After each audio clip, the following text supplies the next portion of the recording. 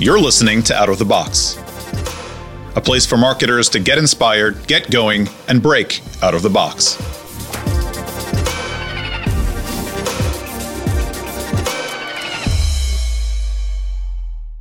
Welcome back, everybody. Today, I'm joined by Sviatoslav, founder at Applica Agency, a mobile app growth agency focused on monetization and activation. Sviatoslav, thank you very much for joining us. Thanks for having me here, Jess.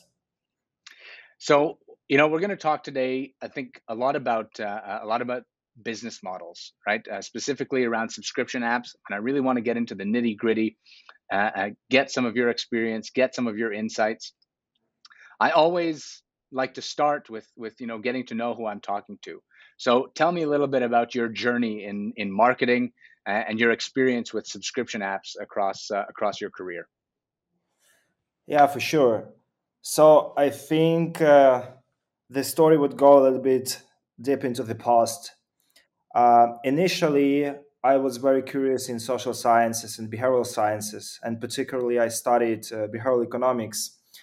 And at some point, I felt, there's a lot of theoretical knowledge about the human beings, the decision-making process, And at some point, I felt, well, there should be some kind of practical application of that.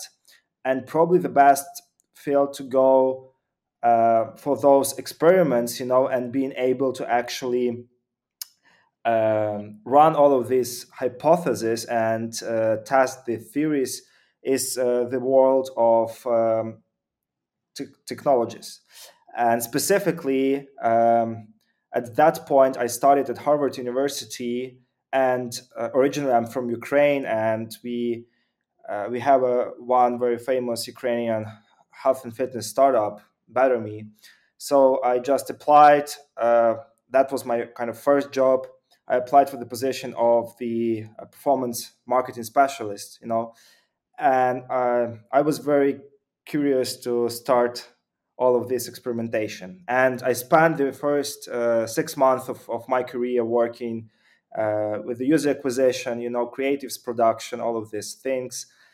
And then at some point, of course, the speed of testing is, of course, huge in the world of performance marketing, and you have some robust results. But I wanted to go a little bit deeper and started touching some deeper parts of the funnel, such as monetization and activation. So going just beyond acquisition.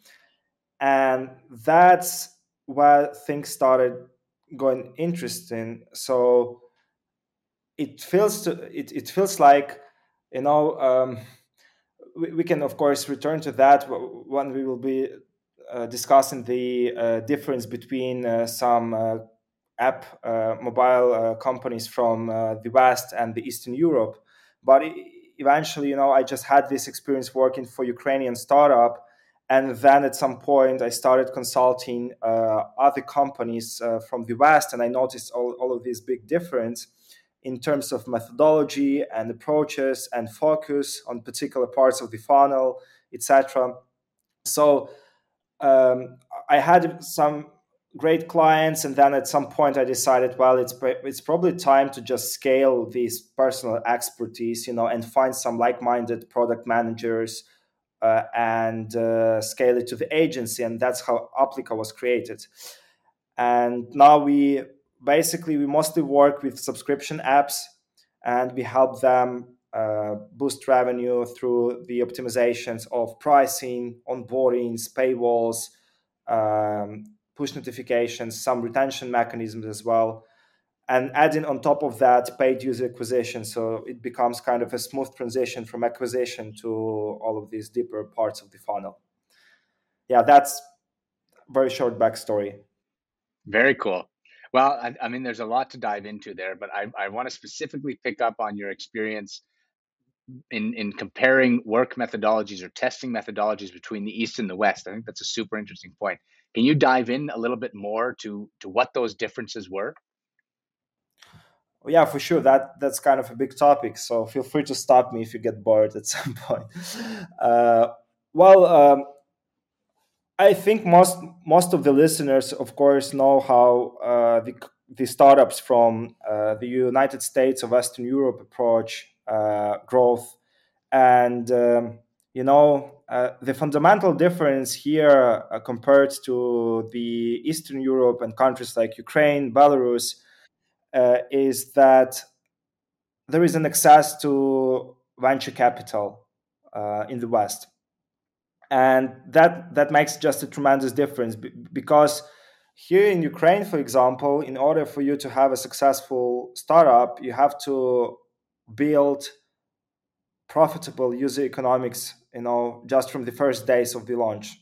So there is no time for branding, too much of optimization of some core product functionality. Basically, what people do here is try to build a working MVP that would have some, of course, product market fit, and then focus probably 70-80% of their attention to building the strong unit economics.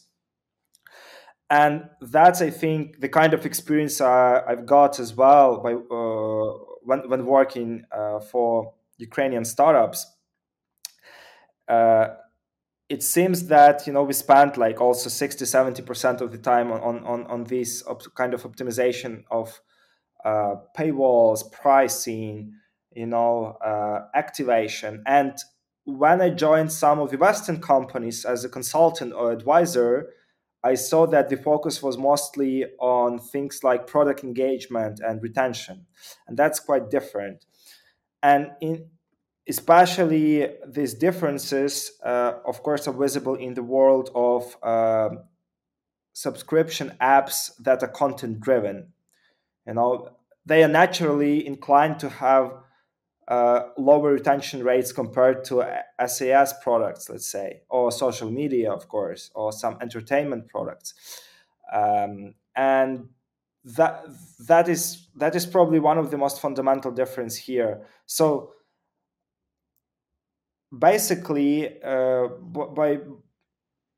by this limitation of not being able to raise some venture capital, and it's not impossible, it's way harder to do that.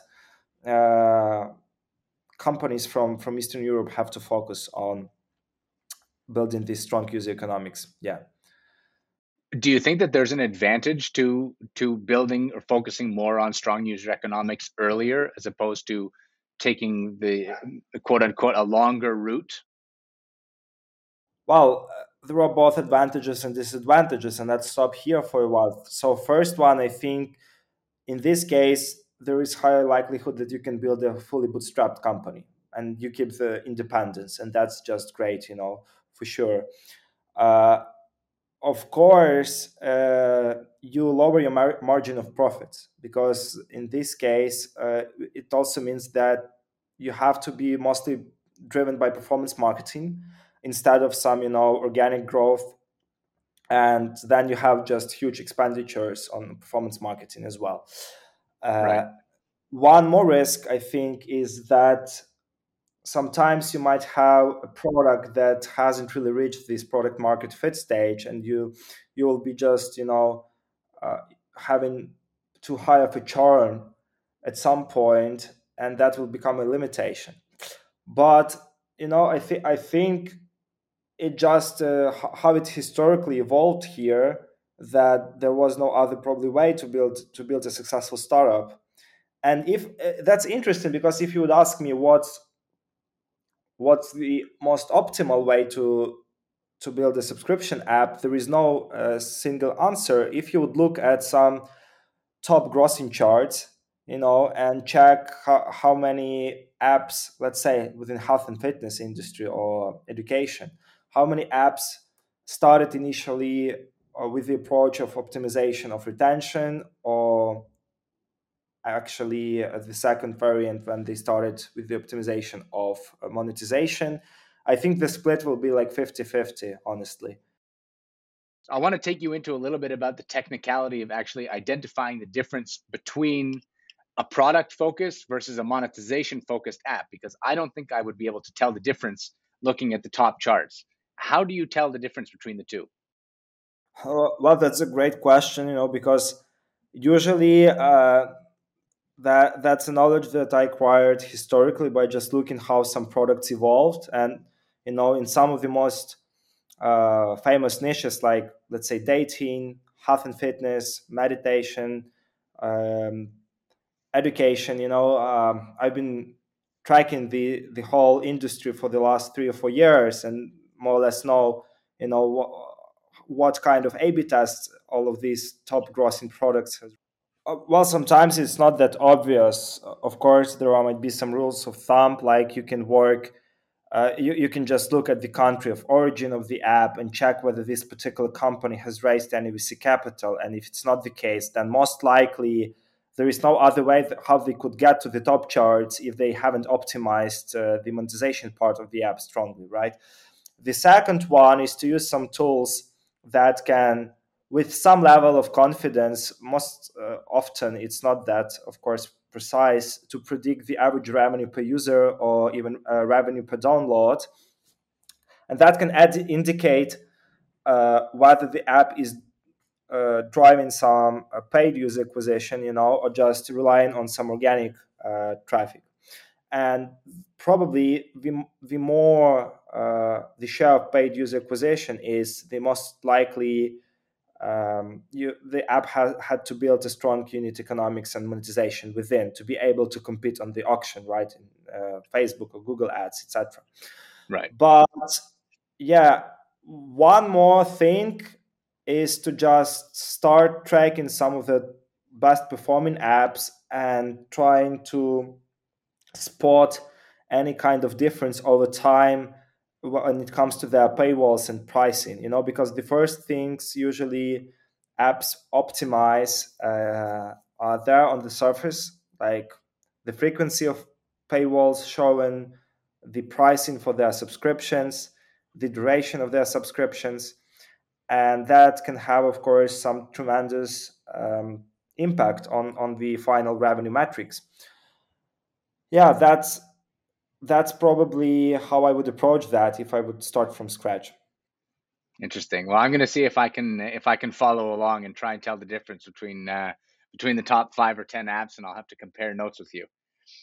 If you're looking at sort of coming into the subscription space, and you're looking at implementing a new subscription strategy, what would you do if you're in the shoes today of a developer who wants to implement a subscription? What are the steps that you take to make it a success? Well, that's just a great question, because that's often what my clients ask me, when especially young startups.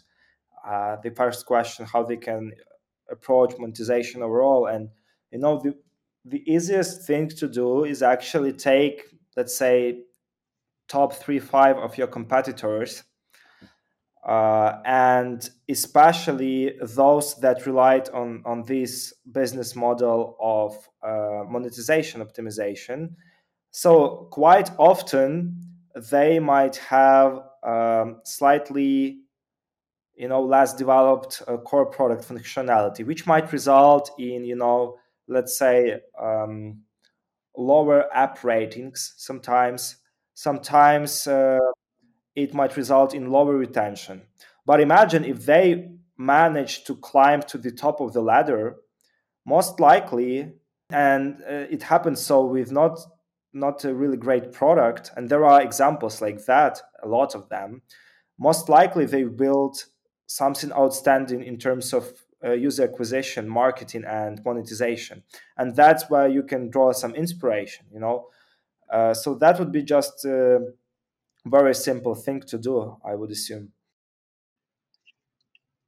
And when you're actually implementing a strategy, or implementing maybe a test even, what are the things that you're doing to actually, to get it done correctly and effectively, and to understand whether it was a success or not? So, are there specific frameworks that you use? How do you allocate budgets or levels of traffic? What are the KPIs you're looking at?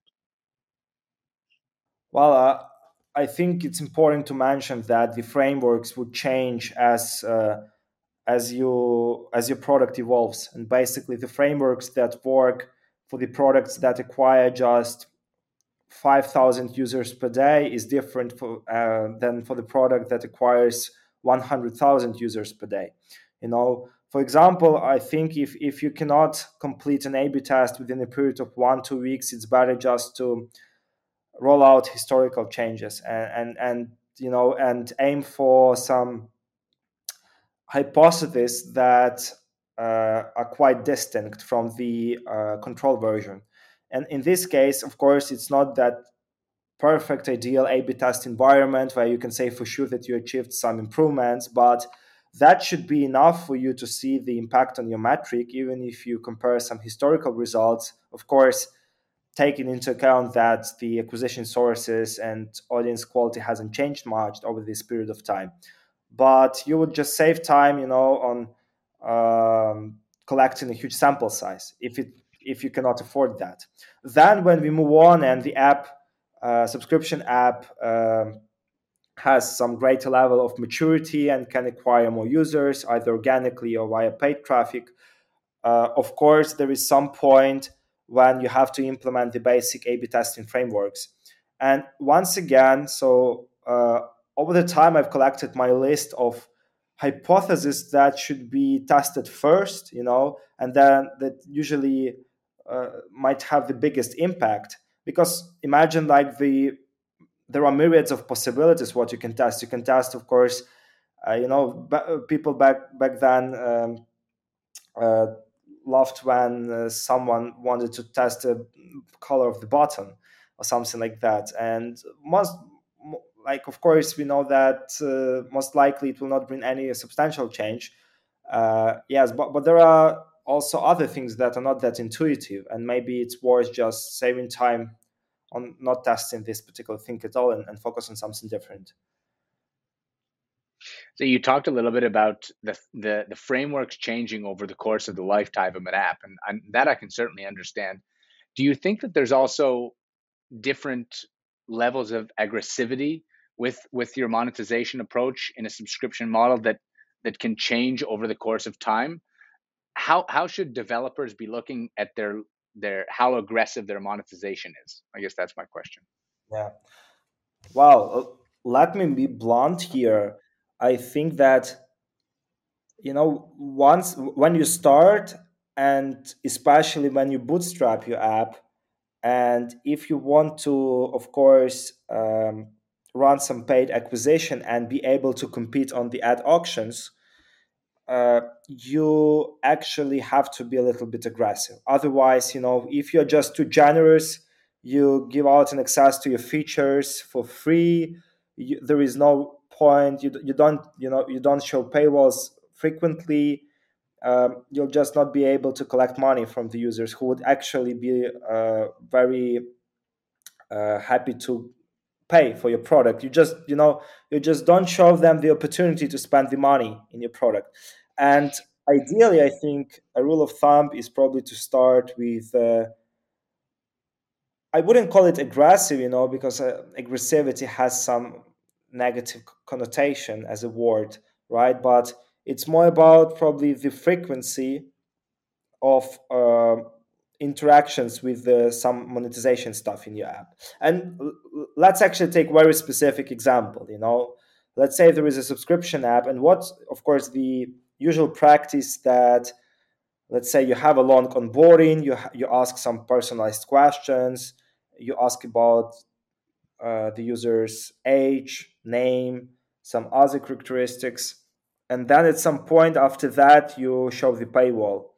And that's, of course, it's a very standard practice, everyone does. But one particular thing that I witnessed and tested many times, and that worked particularly well, if we would start to add in one more paywall just after the first initial login or sign up, that would briefly state all of the benefits of the product without even showing that. And of course, someone might perceive that as a little bit shady practice, right? So you just ask for money without even showing any kind of core product functionality. And you're right, but there are other apps on the market that do that quite successfully.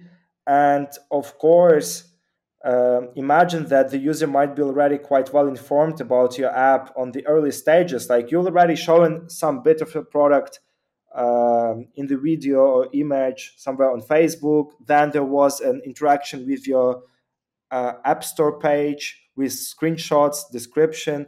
So then that's, of course, the first interaction with the monetization. But you can already convert someone and have some trust, in advance, and the user might be willing to actually spend money on subscription. And you create, of course, some high expectations, but then there is good incentive for you to have a good product inside to deliver on those expectations. Yes. So, and then the question, like one more thing that's probably worth doing is actually showing the paywall on each app launch. Let's say the user just, there is a new day, he opens your app, of course, he wants to use its functionality, but if he opens your app and that's a good sign that he's interested, you might show him like the paywall just right ahead and explain that there is some premium functionality behind that he's missing, and that's a good interaction. But so by just doing these two simple interventions, I think the app founders and product managers can substantially grow the average revenue per user, without risking much of being too irritative. So the showing the paywall on app launch, I think certainly is pretty easy to implement, and it definitely makes sense to me. It feels to me like the your first suggestion is possibly a little bit more complicated, right? Which is sort of connecting your UA to your monetization.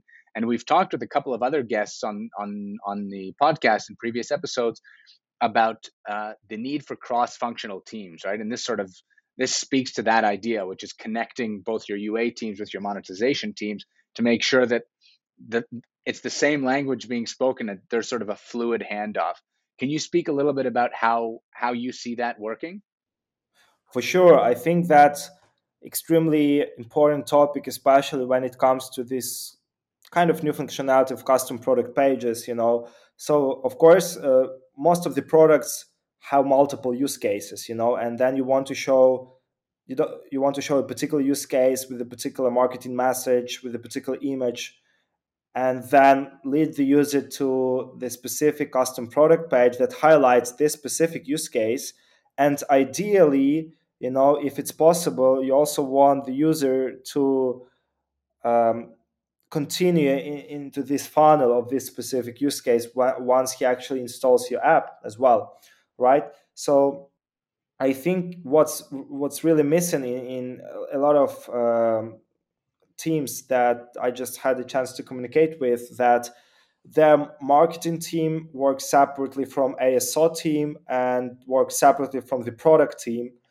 And of course, they have some kind of formal sync meetings once per week. But ideally, I think there'll be a huge benefit if they could design these cross-functional teams, where people would just be working together and making sure that there is this smooth transition from the acquisition part to the App Store page part to the actual product onboarding and activation part of the funnel. Yeah, I guess that's one of those challenges that's maybe easier said than done, right? Getting that work done and everybody working together and running at the same speed. For sure. We've talked a lot about the sort of hardcore mechanics of the paywall, where it is, how often it should be shown. I want to sort of switch gears into the actual content of the paywall. Can you talk to me a little bit about what you've seen or what you've developed as best practices for things like pricing or design of the actual paywall? Yeah, sure. So basically, let's take just a very basic paywall. So what kind of elements we have there, right? We have the price, but before price, we also have the subscription products. Like some of the apps offer just one product on one paywall. Usually it's like, yearly subscription, for example. Some apps rely on comparing two prices, like here is short-term, let's say weekly or monthly subscription compared to yearly subscription, and usually, yearly subscription, of course, looks better and discounted.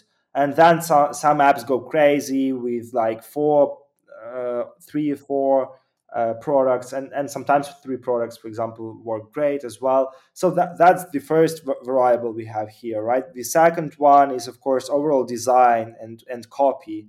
And let's say, do you want to highlight the difference between free and premium functionality? Or do you want to highlight, for example, how your free trial works, as a famous example of Blinkist paywall, right? That just became extremely popular. Or, there are other, for example, some of the fitness apps are using video paywalls when they just show, let's say, how people exercise using their app on the background of the paywall, and that can be quite effective as well. And that's one more variable to test. Yeah, the next one is whether you have a free trial or not, and how long is your free trial? Is it 3, 7 days, 14 days? Then we have a copy on the call to action button. Sometimes things that goes overlooked, but honestly, I found that even with the very optimized onboarding funnels and monetization, some of the apps could just simply add 10 to 15% to their RPU by just testing this copy on the call to action button. And usually it starts with something simple like continue, or purchase, to something more sophisticated like try try this app for free for the next 7 days if it highlights the free trial. And there are some best practices how to approach that, and imagine like for the new app, for the app founder or product manager who would like to actually start testing all of these variables. The first question is, where should I start? It just, it's a lot of testing I have to do. Interesting. So from what I understand, there's a lot that can be tested in terms of actually, what sorts of features to highlight, or button text, or how the copy should actually be written. And I'm wondering whether a hybrid model between, sort of all of these things you're talking about, 2 prices or 3 prices, free trial or no free trial, is that something that you test within user segments, or do you usually think that that's something that should be pretty standard across the board, and it's really fine tuning the wording of the offer? Should the offer change as well as how it's presented? Well, first of all, there is no real possibility, and that's often is limited, by the policies of Google and Apple, and you have to basically show the same paywall for everyone. You cannot really segment the audience here, right? But yes, when basically for the new app that's just starting, probably it wouldn't make sense to test micro improvements and just changing the copy, but ideally is to take 2 or 3 examples of the best paywalls.